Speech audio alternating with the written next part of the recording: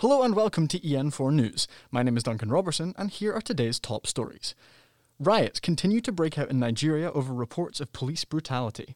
They've been killing and extorting from us just for having an iPhone, just for having dreadlocks. They tag you a fraudster, they tag you a criminal. We speak to the owner of Cafe Grand in Brunsfield after the cafe was told to close down by the council. And unbelievably, I had the council come round and tell me to close because the council have now decided that I'm a restaurant and I'm not a cafe. And in sport, Neil Doncaster echoes the First Minister's warnings about spectating football safely. And now here's our news correspondent Veronica with the biggest headlines at home and away. COVID restrictions are being tightened across the UK. Wales has put a ban on travelling into the region from coronavirus hotspots, while some of the harsher restrictions are expanding to other major cities in England. Health Secretary Matt Hancock addressed the House of Commons earlier this afternoon. For all of the areas entering the high alert level, the change will come into effect 1 minute past midnight on Saturday morning. From Saturday, London is moving up to Tier 2, which bans household mixing indoors and advises against the use of public transport. London Mayor Sadiq Khan justified the tightening of restrictions. We'll soon reach an average of 100 cases per 100,000 people, with a significant number of boroughs already over that threshold. First Minister Nicola Sturgeon announced new regulations regarding face coverings in the workplace and travelling, particularly trips to Blackpool. The First Minister addressed the nation during a virtual session of the Scottish Parliament earlier today. Now dealing with a second wave and having to impose new restrictions, we will not shy away as the Scottish Government from doing what we think is necessary to keep the people of Scotland as safe as possible. EU leaders are holding the first Brexit meeting since the beginning of the pandemic today. The outcome of the negotiations will determine if the UK will leave the EU without a deal in place. Downing Street insists the UK is prepared to walk away. However, Dutch Prime Minister Mark Rutte remains optimistic. I assume and expect my friend Boris Johnson to live up to the commitments of the withdrawal agreement. And I'm still cautiously optimistic that we can get somewhere. In international news, France has declared a new state of emergency as President Emmanuel Macron has announced a nighttime lockdown. The curfew prohibits people from going to restaurants or visiting friends between 9 p.m. and 6 a.m. in the areas worst affected by coronavirus. Paris is one of 9 cities facing the 4-week curfew, which starts on Saturday. Finally, the Thai government has today announced a ban on gatherings of more than 5 people in an attempt to subdue ongoing protests. Pro-democracy protesters in Thailand were held back by ranks of police yesterday for confronting members of the royal family. The student-led movement is calling for the resignation of Prime Minister Prayuth Chan-o-cha as well as less power of the monarchy. Following the momentum of the End SARS protest gained online, demonstrators have taken to city streets all across Nigeria. The movement began to demand the disbandment of the Special Anti-Robbery Squad and continues still in a bid to achieve justice for victims and total police reform. Here's correspondent Sarah Elbashir with the story.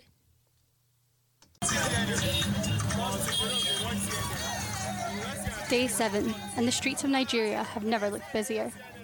Protests taking place to demand for the end of SARS have caused major cities in Nigeria to come together and fight for freedom. The Special Anti-Robbery Squad is alleged to have harassed and terrorized Nigerian citizens for years. People of Nigeria took to the streets with signs and passion for justice after a video surfaced on social media. The video showed the alleged killing of an innocent, incapacitated man at the hands of SARS officers abusing their power. Till today, there has been a social media wildfire trending across the world, where Nigerians want change to their home country. Emmanuel Apara, a student activist at the scene of the protests in Ibadan, Nigeria, tells us what the atmosphere is like at the protests. It is violence-free, and we have students who came out in massive to just express their grievances about EndSARS brutality that is ongoing in this country. If you see the way police are harassing Nigerians in this country, in fact, you yourself, you'll be depressed. So I believe Nigeria as a country, we are one. While authorities have agreed to dissolve SARS in the last few days, the citizens are still not trusting. Already, 10 protesters have died at the hands of government rebuttal. SARS and the General Police Force have had a long history of targeting and using excessive force on innocent bystanders.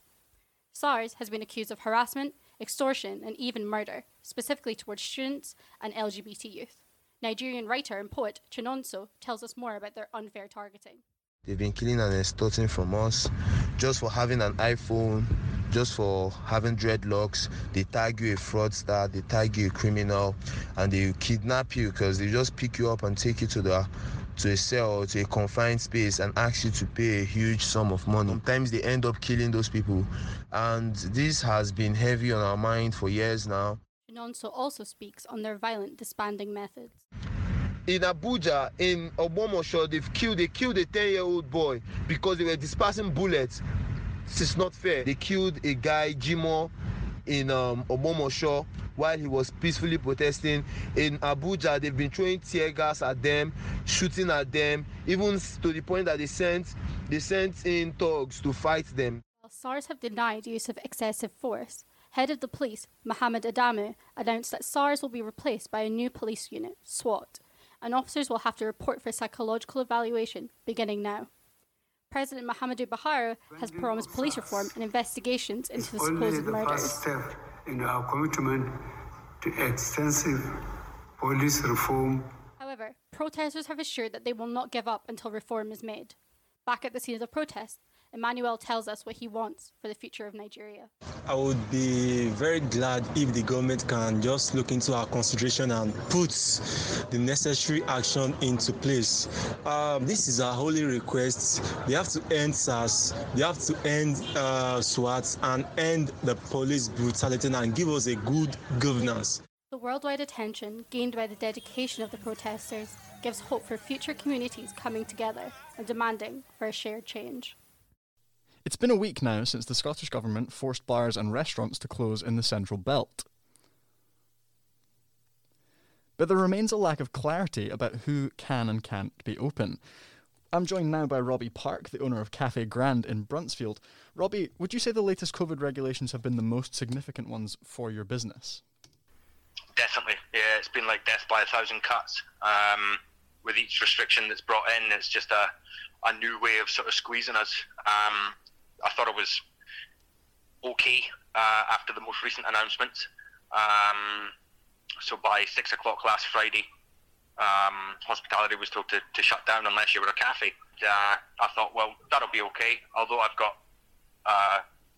alcohol license and we do trade in the evenings normally, I thought, no, I'm going to be all right with that. So we've shut at 6 o'clock every day since Friday, not sold any alcohol. And unbelievably, I had the council come round and tell me to close because the council have now decided that I'm a restaurant and I'm not a cafe. So, to clarify, were you told to close simply because of your alcohol license or because you stay open later than most traditional cafes would? Yeah, that was the two reasons that I was given. I have an evening menu and I have an alcohol license. So they've deemed me to be a restaurant. So, you feel that there are maybe some inconsistencies with what counts as a restaurant and what counts as a cafe?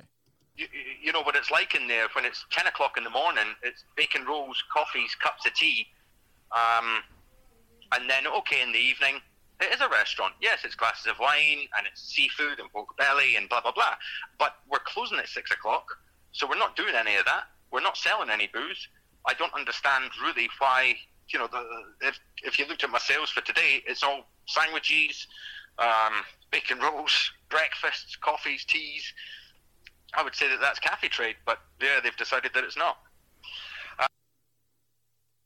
So as a business owner then, how do you plan on affording the next 2 weeks? Have the government offered you any support or? I'm not too sure. Now, because I've been instructed to close, I believe that I can apply for some sort of grant, but I think the 40 million fund that was announced by Sturgeon last week, that's to cover all the hospitality businesses in the Central Belt. So I think that boils down to about £2,000 per business across the Central Belt, which is just nuts. How they expect, you know, my bill from Campbell's, the butcher, each week is about 1,000. My rent each week is about 1,000, and that's only two expenses. Okay, the furlough scheme's still there for another 2.5 weeks or something. but thereafter the new job support scheme, the JSS that's replacing furlough, that actually requires the employee to work a third of the scheduled hours. So if we're closed, how do they do that? And the alternative package, which the government cover the cost for, I think the employee only receives 67% of their income, which when you take, a lot of the staff are on minimum wage. You take 67% of that, it's not a hell of a lot. And unfortunately, registrations, I think this is correct, registrations for furlough ended on the 10th of June. So any of the new staff that I've hired, they're not covered by it. Robbie Park in Bruntsfield there. Thank you for joining us, Robbie. A new poll by Ipsos Mori has shown a 58% majority in favour of an independent Scotland. With 2021's Holyrood elections on the horizon, I'm joined by our political correspondent Lindsay to get her thoughts. Lindsay, just how significant is this poll result? I would say this poll result is actually very significant. It shows a trend. There has been 9 polls done since June that have showed a steady increase in support for an independent Scotland. It is worth taking this poll with a pinch of salt, though. About 6% of those who took the poll are undecided on this matter, and around 30% of those who said they would vote for independence said they would need some kind of reassurance before voting yes in a referendum. Yeah, of course. So what sort of reassurance do you think they would need going forward? Well, the main reasons that these people were saying that they would need reassurance would be for reasons like the economy, currency was another big one, as in what kind of money we would be using. Also, our status in the European Union was a large reason. A lot of people were uncertain. How are things looking for the SNP as we move towards the general election next year? SNP are, by the same poll, expected to win by a huge majority. Over half of poll participants said that they would vote for SNP in May in the Scottish elections. The poll also said that 2/3 of Scots would back another referendum if the SNP were to win the next election. Of course, Westminster have rejected the idea of a second independence referendum, but do you think there would be a clear mandate for another referendum if the SNP were to win this next election? I think if the SNP do win the next election by the majority that they're expected to win by, I think it will be a lot harder for Westminster to say no to another referendum than they have done in the past. The previous historic SNP majority was in 2011, and that, of course, paved the way for the 2014 referendum. So I would say it's very likely that Westminster will have to cave into that pressure and give the Scottish people another referendum. Well, thank you very much for that, Lindsay. Thank you. While US elections on November 3rd will decide which candidate will lead the United States out of the pandemic, post-industrial societies still feel left behind. In areas such as these, the outcome of the election will prove to be crucial. Our reporter Brendan Duggan spoke to the mayor from one of those very cities.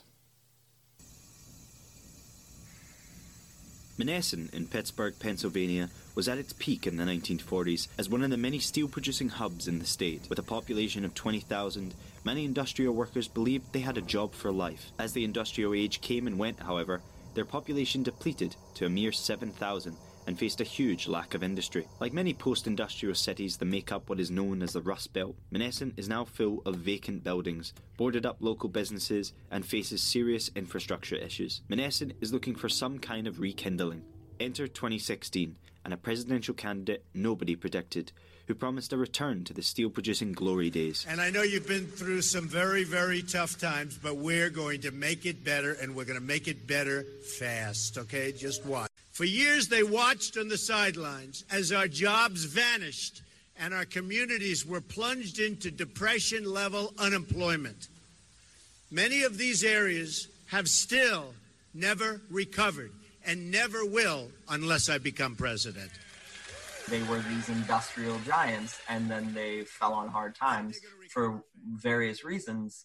And I think that you're seeing Trump play into that. He's saying, hey, you were forgotten and look what this mess got you into. People thought about it and said, yeah, he's going to help us because he's here and he's listening. Matt Sherratt was elected mayor of Monessen less than a year after Trump swayed the once Democratic stronghold, But in the 3 years since he took office, Chirac says he has yet to see the president fulfill any of his promises. He hasn't fulfilled his promises in Rust Belt communities like this, that's for sure. We haven't seen an increase in jobs. We haven't seen an increase in infrastructure across the board, or infrastructure funding, I should say. And if the tax cut that he gave isn't reaching people, which it's not reaching low-income people, so together it's not helping anyone. It strung people along. I've tried to tell people, even if the mill opened up to the same level that it was in the 40s and 50s, they wouldn't employ that many people because everything's been automated. In March 2018, President Trump introduced tariffs on imported steel, and as a result, US production of steel rose, although only to a little below what it was in 2014. Then, in 2019, the price of steel crashed following a steady decline, but Mayor Chirac says towns like Monessen need to move on from steel, an unpopular view among some. My take is I think that we should focus on technology now. When we were founded, we modeled what Pittsburgh was doing with the steel industry. And, Pittsburgh has transitioned over to technology and medicine and that sort of thing. So I think it makes sense for us to do that now. But that's to be determined. But I think we're finally moving towards the closure that we needed. And I think a lot of people agree that we need to reinvent ourselves. And just like in 2016, the Rust Belt economy is still being politicised by both parties, as heard at the vice president debates. Joe Biden looked at a supporter in the eye and pointed and said, I guarantee that we will abolish fossil fuels. Banning fracking, abolishing fossil fuel, crushing American energy, and economic surrender to China. Joe Biden will not ban fracking. Joe Biden has been very clear that he thinks about growing jobs, which is why he will not increase taxes for anyone who makes less than $400,000 a year. In 19 days, the town of Monessen will vote in hopes that whoever is in charge after November will bring some kind of change. Brendan Duggan, EN4News, Pittsburgh. And now for a roundup of today's local stories, here's our Edinburgh correspondent, Kieran Webster. Thank you, Duncan. The Edinburgh-based Star pubs and bars have been hit with a £2 million fine this morning after an investigation by the pub's code adjudicator found that the Heineken-owned company over the last 3 years has repeatedly breached their code. The report found tenants were forced to continue selling Heineken beer despite being untied from Star pubs and bars, with some being told all of their keg beer sales had to be Heineken. Fiona Dickey, some of our services in Edinburgh were subject to delay and alteration yesterday. As a tied pub tenant, the pub's code gives you important rights and protections.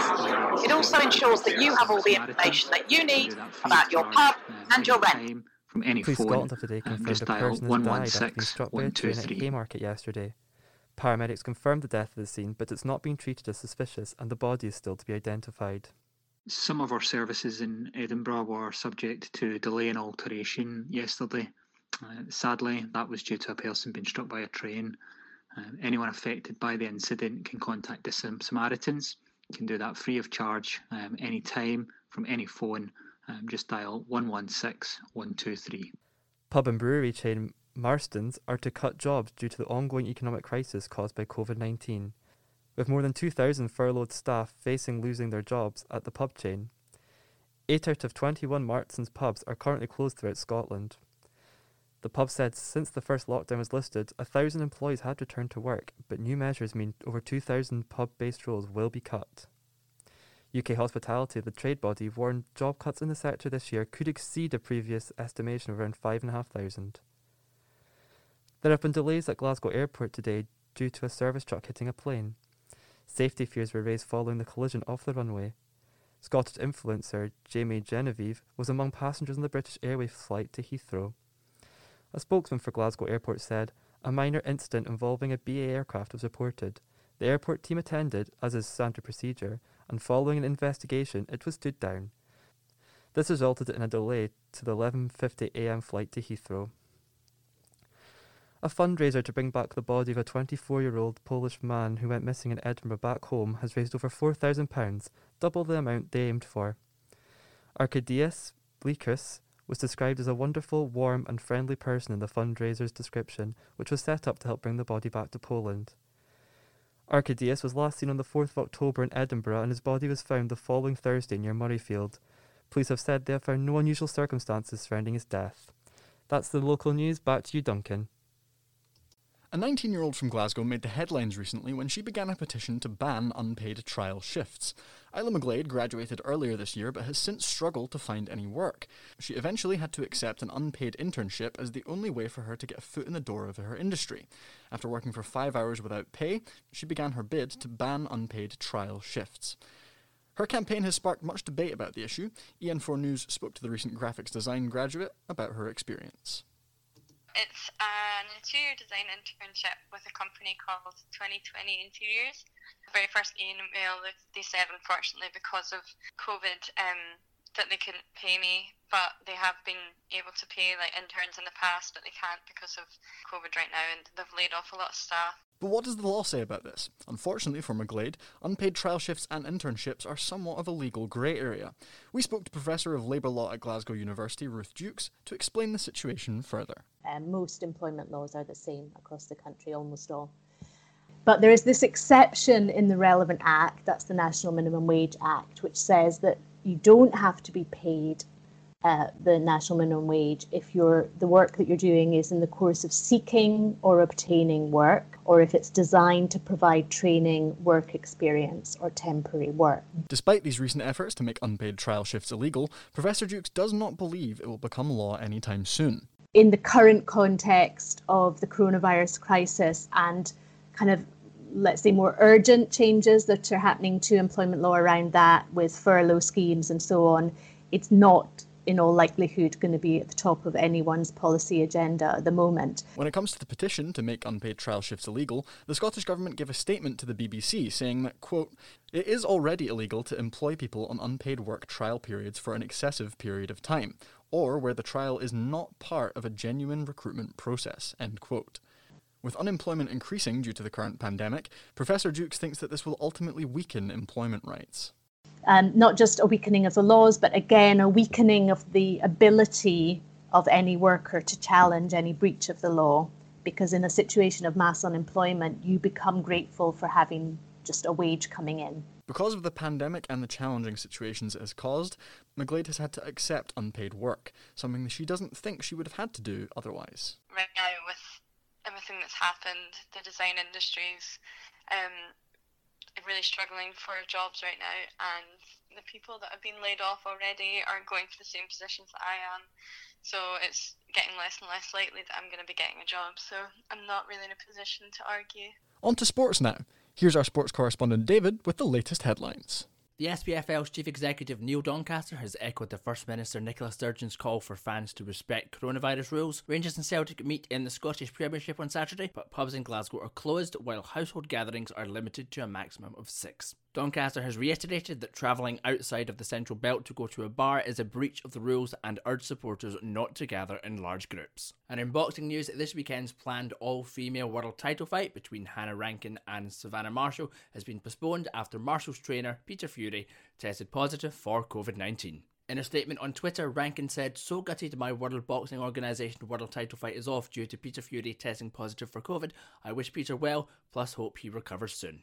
And finally, a petition to allow fans back into stadiums will be debated in Parliament, scheduled for the 9th of November, after almost 200,000 people have signed a petition. That's all for today's sports headlines, but to continue the theme of allowing fans back into football stadiums, our reporter Alex Grant has been looking into what the Highland League have been doing to allow fans to stay close to the action but away from stadiums. This weekend was supposed to see the return of the Highland League, the UK's most northern senior football league. However, with coronavirus still affecting sport across the country, that isn't possible. The Highland League Cup semi-finals, however, will be taking place, and for the first time in the history of the division, they will be available via stream, allowing fans to follow their team from the safety and comfort of their own home. The Highland League have said that they won't start the season without fans, although Thormarton United's club secretary Brian Braidwood is hopeful that won't be too far away.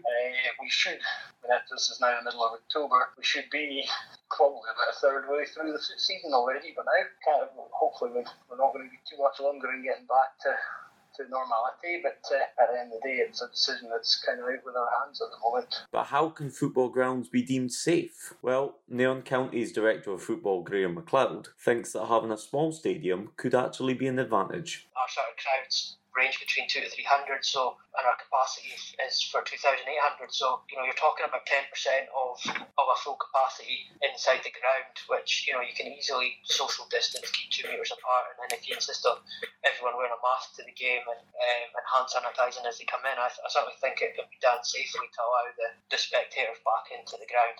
Nairn County's Director of Football Graham MacLeod talking to Alex Grant. That's it for today's Sports Roundup. Back to you, Duncan. The arts industry has taken a huge hit during the coronavirus pandemic, and the struggle doesn't only exist on the stages of our local theatres. Many performers and arts industry workers have been left very much in the dark, with little confidence on when they can take to the stage again. In some cases, the effects of the pandemic go beyond our shores. Madison Watson and Millie Penny are professional cruise ship performers. They agreed to tell us how their livelihoods have been affected since the beginning of the pandemic, and what's changed 7 months down the line. The arts industry has taken a huge hit during the coronavirus pandemic, and the struggle doesn't only exist on the stages of our local theatres. Many performers and arts industry workers have been left very much in the dark, with little confidence on when they can take to the stage again. In some cases, the effects of the pandemic go beyond our shores. Madison Watson and Millie Penny are professional cruise ship performers. They agreed to tell us how their livelihoods have been affected since the beginning of the pandemic, and what's changed 7 months down the line. Madison, Millie, thank you very much for joining us. So, my first question is, what was it like for you when the news of coronavirus first hit the ship? So initially we were not overly concerned by the situation as Brazil's cases were so low, and we were told that we wouldn't have to have photos and have a lot of contact with the guests and the passengers after the shows just to reduce the risk. And what protocols did the ship actually enforce to keep the workers and the passengers safe? There were body temperature scans put in place for when you were leaving the ship and getting back on the ship each day that we docked. Once all the passengers had been taken off the ship, as a crew we got our temperatures checked twice a day. Was there any particular point you remember thinking this was actually a more serious issue than it initially seemed? During the cruises we had a home port which was Argentina for us, which was every 7 to 10 days, and when we wanted to dock in Argentina we were told the pilot would not be able to get on board, so from then we realised it was a little more serious than we had thought. And what was ship life like for you after the passengers had left? When we finally managed to dock in Argentina, we were all confined to our cabins and were only allowed to leave our cabins when it was meal times or when we had to leave to get our temperature checked. The days we were stuck on board after all the passengers had disembarked, we were actually lucky enough to move around the ship and leave our cabins due to having no cases or any high temperatures on board. So what has it been like for you since you got home then? During being home, it has been really hard as our industry has had no support or help from the government to get us back or encourage us back working. But our company, Abort Productions, have been in contact with us since disembarking. We have been told in the last month that we could possibly be back in November. So have there been any work opportunities for you in the past few months? For dancers like ourselves who usually work on cruise ships, there's been absolutely no opportunities for us to do anything to do with the performing arts. Dance schools have been open, so there has been a chance for us to teach classes or for us to take part in classes, but that doesn't really compare to actually performing and dancing on stage. Yeah, of course. And this past week, Rishi Sunak has infamously said that performing arts industry workers should retrain for new and different jobs. How did that make you feel? We just find his comments so disrespectful and hurtful to all of us in the performing arts industry because we've trained so hard from such a young age and we're so proud of the jobs we do, and we just want to have people recognise the fact that what we do is actually really hard work. The mental and the physical side of it is so hard and so challenging, and I don't think that Rishi's comment really took into perspective every aspect of our job and how hard it is to do all the dancing, the training, be away from family and friends, just everything about it. It was just made us all really angry. But for sure, we are not giving up on our career as dancers. This is 100% what we want to do, so we're not giving up, and whenever our time may be that we can get back to it, we will be going back. Of course. Well, I hope you get back to work soon. Madison and Millie, thank you so much for taking the time to join us today. I also had the chance to catch up with Ivan, a cruise ship entertainer who's currently isolating on board a ship. Ivan, thank you for taking the time to speak to me. Can you tell us a little bit about what life is like on the ship at the moment? For example, what are the procedures like? Do you have to wear masks on board?